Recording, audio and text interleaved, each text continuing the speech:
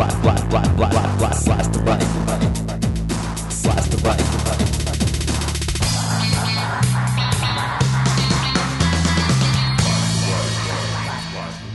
Greetings, you're listening to podcast number 126 of Blast the Right. I'm your host, Jack Clark. Great to have you on board. Today, you'll hear how the multinational oil companies have taken another step towards stealing Iraq's oil. And in the second segment, you'll get some great public opinion stats on the hottest issues, guaranteed to demoralize your right-wing friends and acquaintances. Let's get right into it. Sources you'll hear in this first segment include the New York Times, the Washington Post, the British newspaper The Independent, democracynow.org, the Los Angeles Times, the book Overthrow by former New York Times reporter Stephen Kinzer, the New York Daily News, and the Interpress Service News Agency.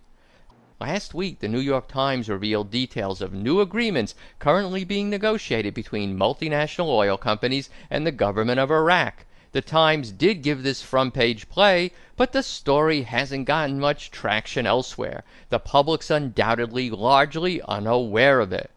But it's critically important that you understand the significance of this development. To do that, you need to hear some background. For roughly the first half of the 20th century, 7 Western corporations controlled the world's oil. Those 7 are now merged into 4. ExxonMobil, Chevron, Shell, and British Petroleum. The oil firms achieved their corporate stranglehold by imposing a severe form of contract called a Production Sharing Agreement, or PSA. Under these one-sided deals, the multinationals essentially controlled everything: exploration, extraction, and sale. They paid a pitifully small royalty to the country, which still retained nominal ownership of the oil. That royalty was often as low as 12.5%. Since the 1960s, a wave of nationalism and anti-colonialism inspired third world nations to force the multinationals to agree to a totally different arrangement. Here, the country nationalizes its oil and sets up a national oil company to control the process of exploration, extraction, and sale. The multinationals are hired to perform specific services only. Instead of the split being as much as 88 to 12 in the company's favor, that type of percentage is flipped. The country now retains the vast bulk of the revenue. Most of the world's oil is now produced under this second nationalization model. Oil company control in the form of PSAs is the case with only 12% of the world's oil. Most OPEC nations follow the nationalization model. Iraq's oil system has been under state control for the last 3 decades, ever since Saddam Hussein nationalized it. Here's the rub, quote, "Ever since they lost their exclusive control of the oil to the governments, the companies have been trying to get it back," close quote. Trying to get it back. Okay, you get the picture? That's the setup. The oil companies are salivating to get back the oil that is rightfully theirs to exploit and profit from. One of their prime targets has been Iraq. Here's the head of Chevron in 1998. Iraq possesses huge reserves of oil and gas, reserves I'd love Chevron to have access to. How about then head of Halliburton Dick Cheney around the same time? By 2010, we'll need a further 50 million barrels a day. The Middle East, with 2/3 of the oil and the lowest cost, is still where the prize lies. In 2001, Vice President Cheney's Energy Task Force says it wants Middle Eastern countries, quote, to open up areas of their energy sectors to foreign investment, close quote. As the Iraq war gets closer and closer, the focus is more explicitly on Iraq. The U.S. State Department's Oil and Energy Working Group says that Iraq, quote, should be open to international oil companies as quickly as possible after the war, close quote. It helpfully adds that those multinational-friendly, unfair-to-the-country PSAs should be the form of contract. Then, well into the occupation of Iraq, you get the icing on the let's not even hide our oil lust cake. It's in the much-touted, bipartisan-endorsed Iraq Study Group report of December 2006. You remember that one? Recommendation number 63 nakedly sets forth a corporate agenda for Iraq's oil wealth. The U.S. should, quote, assist Iraqi leaders to reorganize the national oil industry as a commercial enterprise, close quote, and, quote, encourage investment in Iraq's oil sector by the international community and by international energy companies, close quote.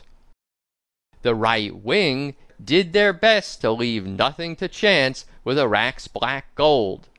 Around 2005, the Bush administration hired the consultancy firm Bearing Point to, quote, advise the Iraqi oil ministry on drafting and passing a new national oil law, close quote. After the law was drafted, it was reviewed by international oil companies, the U.S. and British governments, and the International Monetary Fund. Only then was the Iraqi parliament allowed to see it.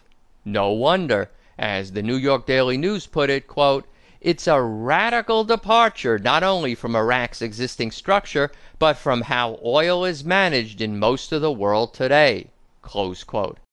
A non-corporate oil industry analyst said that the law would function to the, quote, great detriment of Iraq's economy, democracy, and sovereignty, close quote.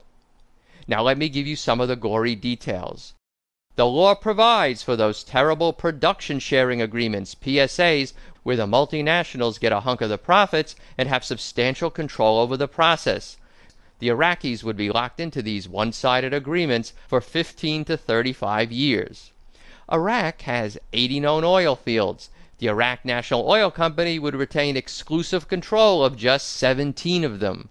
The rest, plus all fields yet undiscovered, are thrown open to foreign control. The law goes further than even the worst doomsayers predicted, way beyond prior PSAs. Quote, Chevron, ExxonMobil, British Petroleum, and the other Western oil giants could end up on the board of directors of the Iraqi Federal Oil and Gas Council, while Iraq's own national oil company would become just another competitor. Close quote. It gets even worse. The foreign multinationals will be able, essentially, to run wild in Iraq. They're given the right to take 100% of their profits out of the country, refuse to take Iraqi companies as partners, refuse to hire any Iraqi workers, and refuse to share technology. And if there's a dispute, these foreign multinationals won't be subject to Iraqi law, won't come under the jurisdiction of that nation's courts. If it sounds to you like the law was written not by Iraqis, but by the Bushians, well, as you of course just heard, it essentially was. Passage of this law became a high priority for the Bush administration. You wondering how'd the Bushians do with their let's steal Iraq's oil scheme? Stay tuned.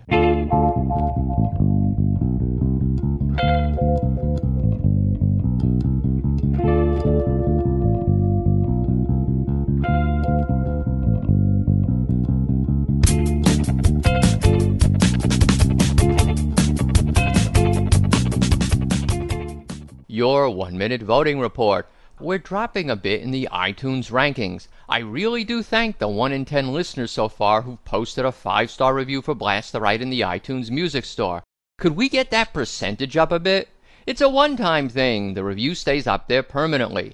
Higher iTunes rankings gives Blast the Right more visibility and gets us more listeners. Then it won't so prominently be the corporate-owned media that iTunes users see as a top choice. And when you write a 5-star review for Blast the Right, you can have the satisfaction of knowing you're countering the right-wing 1-star sabotage reviews. Over at podcastalley.com, we're hanging in there at number 7. Voting starts anew there every month. So, if you haven't yet voted for June, you know what to do. Thanks.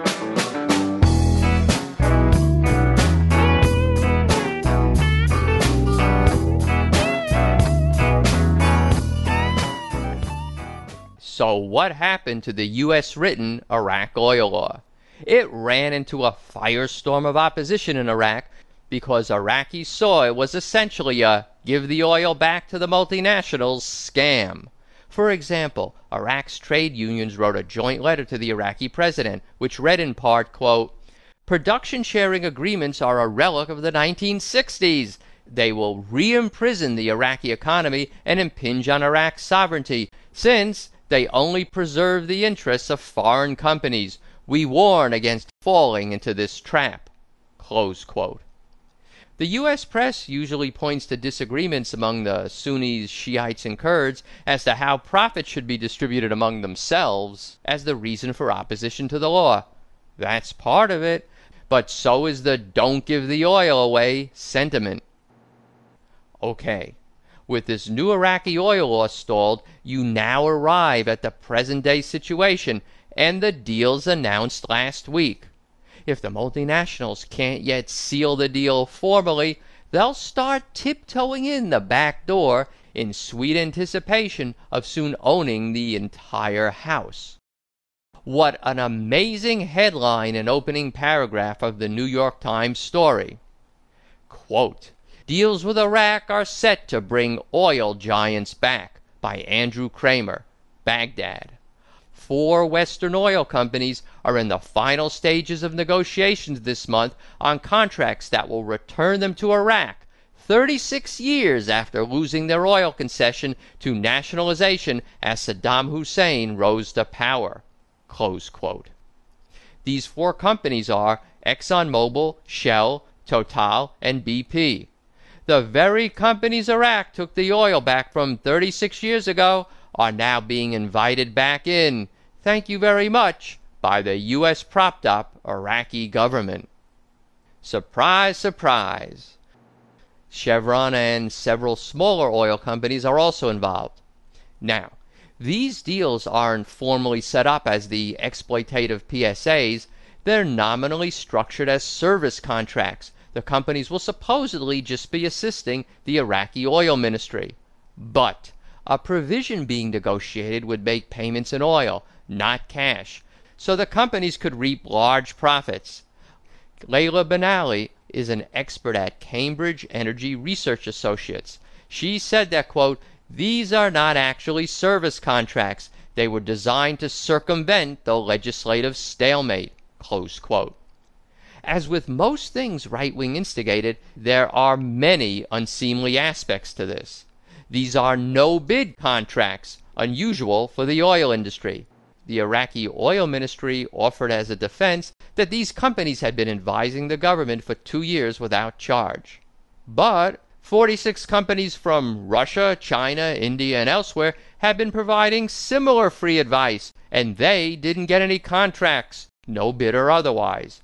The critical point here is the future advantage these U.S. and other Western oil companies will now enjoy. Quote, "The contracts, which would run for 1 to 2 years and are relatively small by industry standards, would nonetheless give the companies an advantage in bidding on future contracts." Close quote. Ms. Benali explained, quote, "The bigger prize everybody is waiting for is development of the giant new fields." Close quote. These would be the ones subject to the presently stalled, give away the store, U.S. drafted Iraqi oil law. You may be amused at how gingerly some of our corporate media raised the issue of, well, maybe the Iraq War was blood for oil. Here's reporter Kramer in the New York Times, quote, "There was a suspicion among many in the Arab world and among parts of the American public that the United States had gone to war in Iraq precisely to secure the oil wealth these contracts seek to extract." Close quote. A similar paragraph in the Washington Post also danced around the issue. Quote, "A higher profile role for Western companies in Iraq's oil industry is likely to revive speculation that the Iraq War was motivated by a desire to tap into reserves that were controlled by foreigners until the 1960s, when the industry was nationalized. The belief is widespread in the Arab world." Close quote. Speculation, belief. No basis in fact at all, is there? You now know better than those just reading the New York Times and the Washington Post. And given all you now know, especially that the U.S. essentially drafted the Iraqi oil law, This New York Times paragraph about these preliminary deals is even more of a joke, don't you think? Quote, "It is not clear what role the United States played in awarding the contracts. There are still American advisors to Iraq's oil ministry." Close quote. What does the right wing have to say for itself? Oh, the usual right wing out-and-out lying. Quote, Secretary of State Condoleezza Rice said the U.S. government played no role in securing the deals. She called the impending contracts a sign that security gains are attracting foreign investment in Iraq. Close quote. Yeah. As you now understand, the oil giants see Iraq as a rare opportunity to get their hands back on major oil deposits. If you've been listening to Blast the Right for a while, you know that in the rest of the world, the trend actually continues to be in the exact opposite direction. Quote, "The oil majors are also struggling to replace their reserves as ever more of the world's oil patch becomes off limits. Governments in countries like Bolivia and Venezuela are nationalizing their oil industries or seeking a larger share of the record profits for their national budgets. Russia and Kazakhstan have forced the major companies to renegotiate contracts." Close quote. For more details about what's happening in Bolivia and Venezuela's battle with the multinationals, see podcasts 49 and 68. It's all of a piece. In podcast 121, you also heard about protests in Mexico recently against the efforts of that country's right-wing government to hand off its oil industry to the multinationals.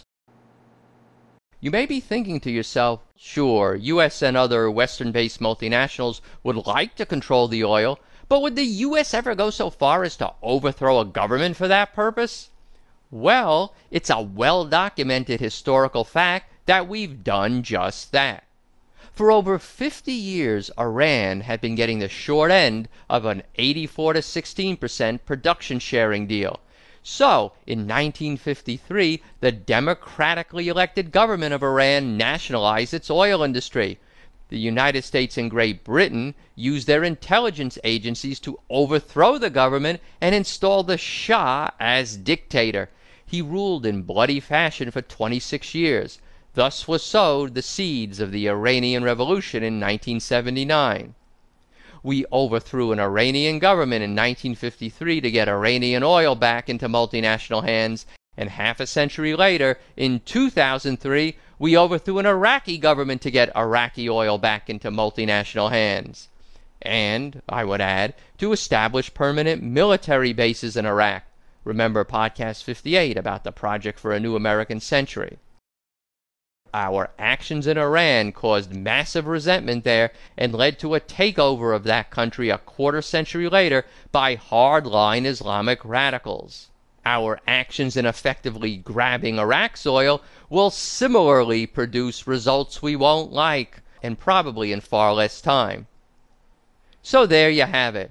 Just this past week, it comes to light that the oil giants now have their foot in the door, their nose under the tent, their bloody claws starting to encircle the throat of the Iraqi people. A former Exxon CEO, Lee Raymond, was recently unabashed and blunt. Quote, "The former chief executive of Exxon, Lee Raymond, praised Iraq's potential as an oil-producing country and added that Exxon was in a position to know. There's an enormous amount of oil in Iraq, Mr. Raymond said. We were part of the consortium, the 4 companies that were there when Saddam Hussein threw us out, and we basically had the whole country." Close quote. We had the whole country. Yes, indeed. And to have the whole country again is their goal. Make no mistake about it. I wish the Iraqi people well in their struggle to prevent the theft of their oil. You and I exposing this attempted grand larceny is one way we can help. As the saying goes, sunlight is a great disinfectant.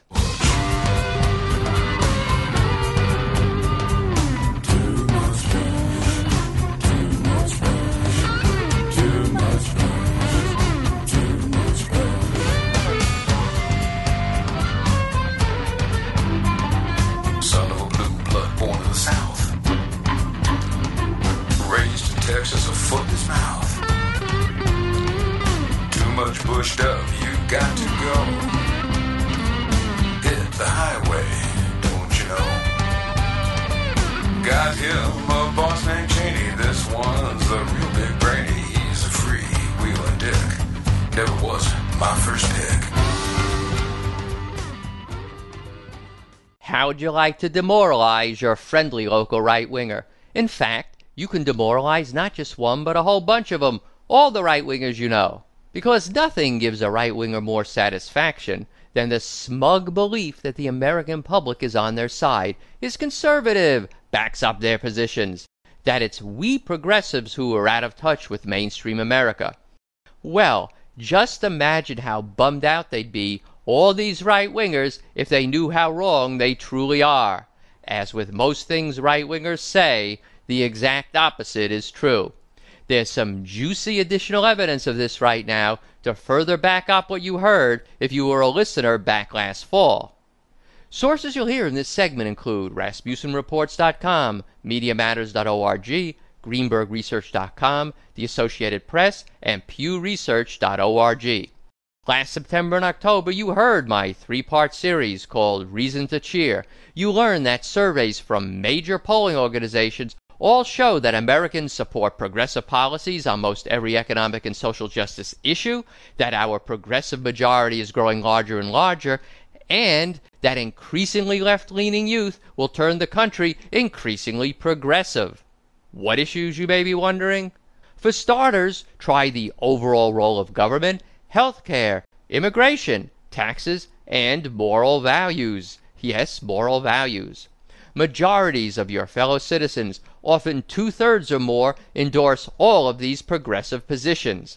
The government should provide more, not less services. The government should take care of those who can't take care of themselves. The government should guarantee health care for every American. The distribution of wealth in this country is unfairly concentrated. The wealthy pay too little in taxes. The minimum wage should be raised. There's a moral imperative to pay workers a living wage. Undocumented immigrants should have a path to citizenship.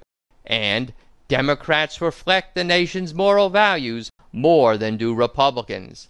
And to top it all off, the views of the nation's youth on many issues are even more strongly progressive than that of the country as a whole. As summarized by the New York Times, America's youth, quote, have continued a long-term drift away from the Republican Party, close quote.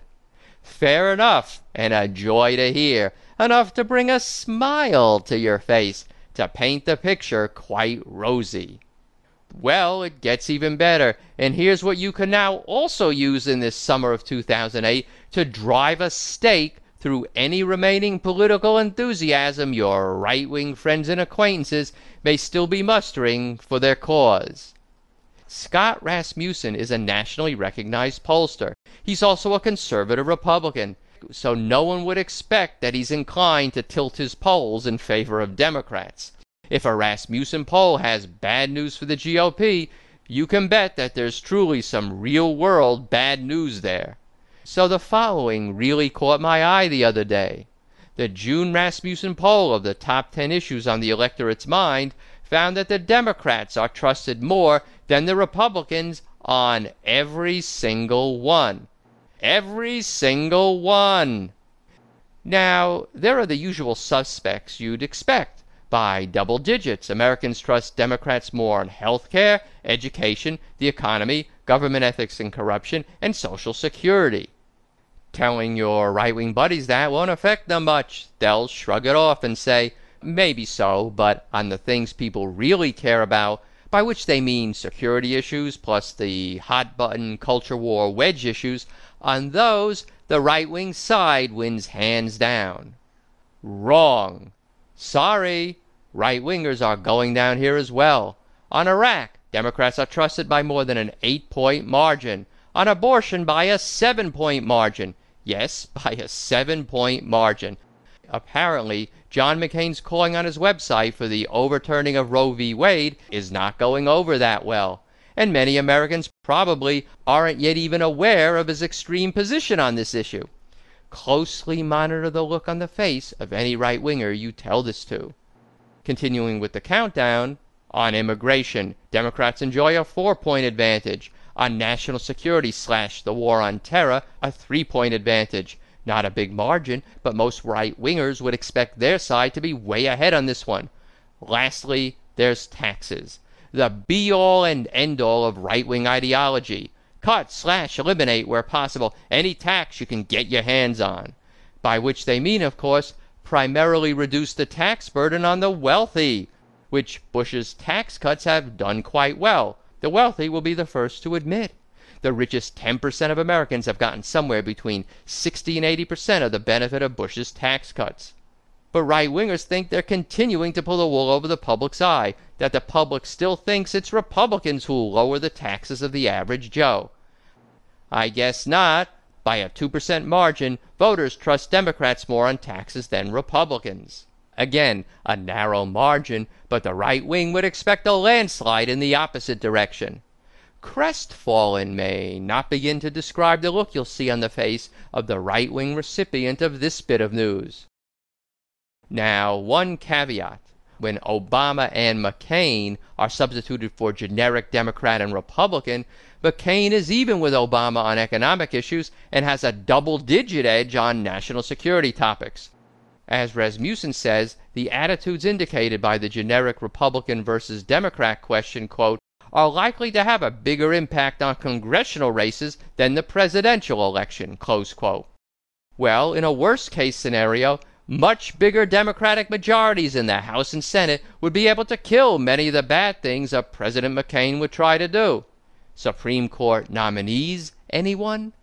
And since Rasmussen has actually had Obama ahead of McCain over the last couple of weeks by up to several points, maybe it'll be an overwhelming Democratic majority Congress combined with a President Obama. Now that would really demoralize your friendly local right-wingers big time. And mark my words, if a President Obama and strong Democratic majority Congress don't follow a progressive path, I'll be the first one out there to condemn and agitate against them. For now, though, I'm focused on ripping our government out of the hands of the right wing. Demoralizing them is one part of achieving that all-important goal. You've just gotten some potent ammo to do so. Well, that'll about wrap it up for today. If you like what you heard, please tell a friend about Blast the Right. Vote for Blast the Right at podcastalley.com. And, of course, if you haven't done so, write a 5-star review for Blast the Right in the iTunes Music Store. A special shout-out to all you Live 365 and Red Dragon 365 listeners. Great to have you on board. Why don't you come over to the podcast homepage, subscribe for free, and then you can download and listen to any episode of the podcast anytime you want. I want to thank all the following for carrying Blast the Right. KWMD in Kasilof and Anchorage, Alaska, WUTZ in Summertown, Tennessee, KNFS-LP in Tulare, California, and the websites nextgen570.com, globalpublicradio.org, and Grateful Dread Radio at gratefulDread.net. Music credits. The break music was LA Nightmare by 22 Caliber and Not the One Blues by Burnshee Thornside. The bumper music was Too Much Bush by Wang Dang Doodle. We'll close with a little bit of Taking My Country Back by Honky Tonkers for Truth. Links to all the music I play on Blast the Right are found on my music resources page. Links to all the statistics and quotations I use are found on the data resources page. Both of them are linked to off the main podcast homepage. As you may know, there's also transcripts now being posted of each new episode. They're also found on the podcast homepage. I love getting your comments. Please write to me, rational@roadrunner.com. You can also call and leave a comment for me to play on Blast the Right. Just dial 310-933-5891 and leave your message. You can also leave a message on Skype. My Skype name is Jack from Blast the Right. So, until next time, I'll sign off and say I love you all, including all you right-wing misguided souls.